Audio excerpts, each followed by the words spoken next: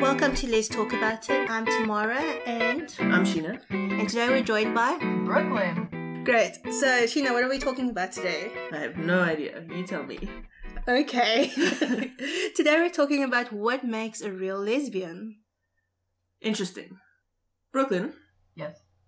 What do you think makes a real lesbian?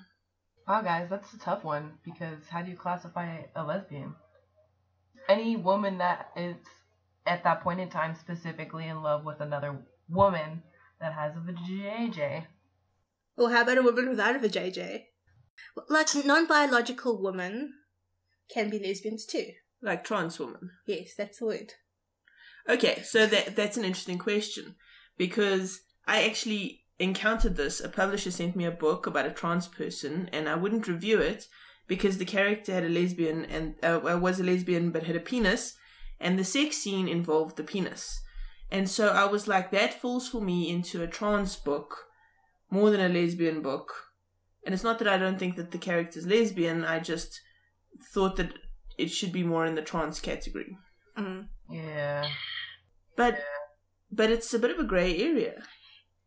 You know, it really is, especially in today's day when lines are blurring all over the place. Because if you take a bisexual woman, is when she's with a woman, is she a lesbian? Because if you say so, you're erasing the bisexualness out of her. And that's not okay either. But then the same can be asked of whether when she's with a man, is she now heterosexual? Exactly. And, you know, bisexual people will call that bisexual erasure. And I agree with that. Is that an actual thing? It is. And I agree with that because your sexuality shouldn't be based on who you are with at that point. It's based on you. So, do you think genitals count towards being a real lesbian? If they don't, then that means you're pansexual. That means you're all about the feels. Huh. Another term, you see. So, is lesbian even a thing? Wow, talk about having an existential crisis right now. I think, you know, gazillion lesbians all over the world just, you know, their hearts just broke. No, I do think lesbians are a thing, but I think trying to define what a real lesbian is really difficult. Okay, so let's look at some stereotypical what makes a real lesbian kind of things, right? What's a classic lesbian? Like, when you think lesbian, I want you to be stereotypical right now. What popped in your mind was the first thing? A butch. Flannel? Like, lumberjack? Absolutely. A policewoman. You know those sort of no-nonsense babes? SUVs, absolutely. What about you, Brooklyn? Since you said butch with flannel, that's all I can think about. Like a lesbian standing in the middle of the forest with a beanie and a flannel on and some boots and like some logs that she was chopping off to the side for her like wife to start a fire so she could cook the dinner, and they just live in the middle of the forest with their dog and no cats and short hair. No, they can't just live in the middle of the forest. They've got to live on a lake. On a lake? Yes. Is a lake a lesbian thing? Super lesbian. And then they've got those chairs which I can never pronounce. The aerodynamic? I don't know. You know those chairs? So then if the butch is the stereotypical lesbian, then the butch has to always be coupled with the femme. Yeah, that's true. Stereotypically, if we're talking stereotypical couples, then yes. But there's so many problems with stereotyping lesbianism as one set of things because it's not who we are.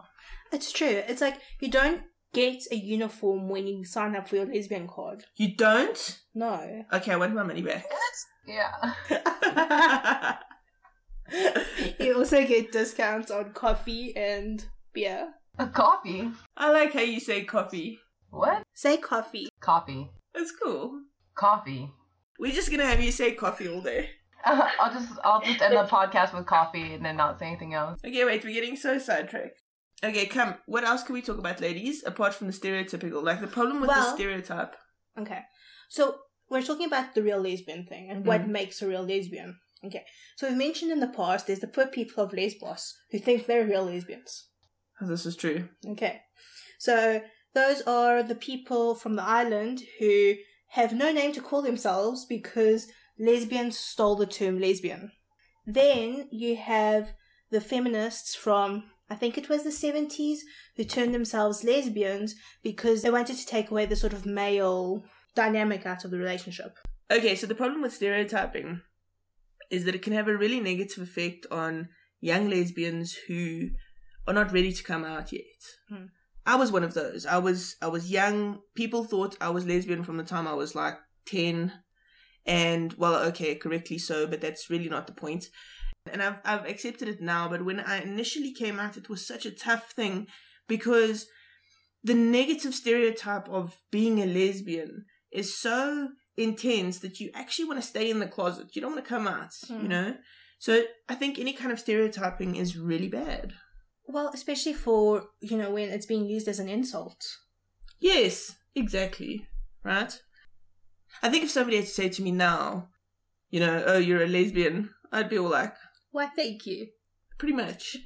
Yes, and this is my beautiful wife. Have you met her? She's good asset. Okay. Okay. Brooklyn, have you ever... I mean, you present quite obviously as a lesbian. What is your experience with people stereotyping you? Because you said, I obviously look like a lesbian, so when a man hits on me, I'm like, sir, are you lost? I'm obviously a lesbian. I have no words. I'm proud of being a lesbian, so I'm, that's why I cut off all my hair, so that people identify me as a lesbian, and I was kind of upset when people didn't stereotype me as a lesbian. I tried really hard. How old were you when you came out? It was a sad story. I don't know if you guys want to hear it, but I didn't come out on my own accord because, that's such a sad story. But I'm still friends with this girl has been mean to me my whole life, but I'm still friends with her for some reason. But she I had a crush on this girl, and she called me over her birthday, and mind you, the high school I went to, so around high school, but high school I went to only had 300 kids total, freshmen, sophomores, juniors, senior, and so I didn't have a lot of lesbians to choose from. It was one and me, and so I thought she was really cute, and on her birthday she called me at night, and I was like, what? Why is this girl calling me? It's her birthday, and she's a grade above me, so she calls me and she talks to me for a few minutes, and then she asks me if I'm a lesbian, and I'm like, well, it's her birthday, I might as well just tell her because I was not out. So I told her, and she's like, okay, cool, bye. She hangs up the phone, and later I find out I'm on the volleyball team, and I go to a Catholic school, so later I find out she was at a party and she had me on speakerphone, and so everybody that was there heard, and the rumors spread like wildfire, and people on my volleyball team, we were talking about this earlier, but they didn't want to change in front of me. I had this girl say something, but this one girl was saying shit to me oh, do you like me? Do you want to take me to prom? Blah blah blah. And they were just really really mean about it. Yeah. So I didn't really have a choice, but in the end I just accepted it. I was like, fuck it, I am a lesbian. But that was maybe junior year when I started really just kind of being owning it. And that happened to me freshman year. So I really hated high school. Yeah. I think that's a fairly common story, actually, because a similar sort of thing happened to me. And then suddenly you become a pariah because, you must want to be a sexual predator towards all women. So stereotypes like that are so bad for young lesbians because it makes it so difficult for us to be okay with ourselves. Yeah. I don't like the word dyke. I hate that. I know some people use it freely, and that's fine, but I don't like that word at all. I agree with you. I feel there's something quite nasty about it, and I get why people try to reclaim it. I do. It's the word bitch. But I don't know. There is a nasty feeling to it. It has a sharp kind of it's dyke. It's not femme or stud. It's just it's sharp tongued, and I've only ever heard it in kind of a negative term until basically I've been now. A couple people use it, and then I read a book. It was something dyke something. I don't know, but I did not like that title. Oh, future dyke. That's what it was. Yes. Okay, and then there's also the whole question of if you haven't been a self-identifying lesbian from the time you were a kid or a young adult. So someone who's married a man who has perhaps been abused by him, perhaps been abused by their father, and then decides to become a lesbian, is that woman a real lesbian? I just want to add a disclaimer here that we actually read a case like this just before this podcast, so this is not us making up some we hate men thing. No, this is, during research, this is some stuff we've come across, and yeah. So the question is, if you've been with a man, or several men, or whatever it is, can you be a lesbian now? Is that actually a thing? Are you actually a real lesbian? And I put real in inverted commas because you can't see me. Air quotes. Air quotes. The question is, are you a lesbian because you were mistreated by men? Or were you like, oh, I've liked women all along, but I was with men just to try it out? Does it matter? Well, like, maybe if you're, like, afraid of men and then you're, like, a lesbian, are you really attracted to that person? Or maybe you just feel safe with them? But surely you can identify as a lesbian even if that is the case. True. Like, I think it, depends on the person. I think women have an easier time of being on the sexuality spectrum. Yeah, that is the correct word. So I think it's easier for us to, play along the line. Naturally. I have no idea what you just said. I'm sorry. Explain that to me again. Okay. Men tend to be very, straight or gay. There's not very many men who identify as bi or very fluid. Okay, so send your hate mail to podcast at thelesbiantalkshow.com. Okay. Dress it to tomorrow and say, I am a bisexual male. I know that there are many. What I am saying is that women, even if they're straight, have a little bit of bi in them too. Okay? Are you saying that women are more fluid? Okay? So, when it comes to making a choice, a very well thought out structured choice of deciding to be a lesbian, that it might be easier for them to do that. So it's not a thing of, I'm with a woman, but I actually don't want to touch her, I don't want to kiss her, I don't want to do any of that. I think they can make the transition easier. I have no grounds to actually answer this question either in the affirmative or in the negative because I just don't have the experience for it. I don't know. I can see what you're saying. I'm not sure I agree with you, but okay. Brooklyn, what are your thoughts on this? Well, if you look at the media has allowed women to be more sexually fluid. So I agree with Tamara. Like, when you look at it, it's the men shame themselves, especially in media, like, if they look at other men. So it's harder. It's like a stigma for men to be gay or be fluid, to be bisexual, to be gay and straight at the same time. You see in media all the time in movies, like, oh, there's always that, like, one slumber party scene where the two girls, like, kiss, but she's really got this, like, boy that she likes back in high school. So I think that over the years that media has made it okay for women to be, like, sexually fluid versus men who have to pick one side of the spectrum. I think that's a very valid point. Is that what you were saying? Pretty much. Well done, Brooklyn. But I think it's okay for women, if they choose to be lesbian and choose to be with a woman because they've had bad experiences with men, I think that's okay. As long as that relationship has give and take, that it's not one-sided, and that there is some sort of respect and love in it. An interesting thing, and a side note, is that there is homophobia within a person. So I'm lesbian, but I'm homophobic towards myself. And that for me is the saddest thing. I think if you're going to choose to be a lesbian, right? If it's not one of these things where you've been looking at girls since you were however old, then if you're going to choose that lifestyle and it is a choice for you, then don't hate yourself for it. I don't think that's healthy. But didn't you, like, grow up in a jungle village, Sheena? So, like, wouldn't that make it, like, really hard for you to, like, be gay? Like, I can see how you would have a lot of trouble with it. Like, a population of... Yes, it was extremely difficult. I grew up in a very small town, very, very closed community, very racist community. And I was very young when I had a experimental moment with a girl. And wasn't that in Joburg, though? No, I was like 10. And she went and spread rumors all over the school with me, and then suddenly I was a pariah and nobody would talk to me for like years. So it was tough. But look, that's not even the point here. The point here is what makes a real lesbian. And we put the word real in, air quotes, because I actually don't think there is such a thing as a real lesbian versus a non-real lesbian. So a real lesbian is someone who identifies as a woman.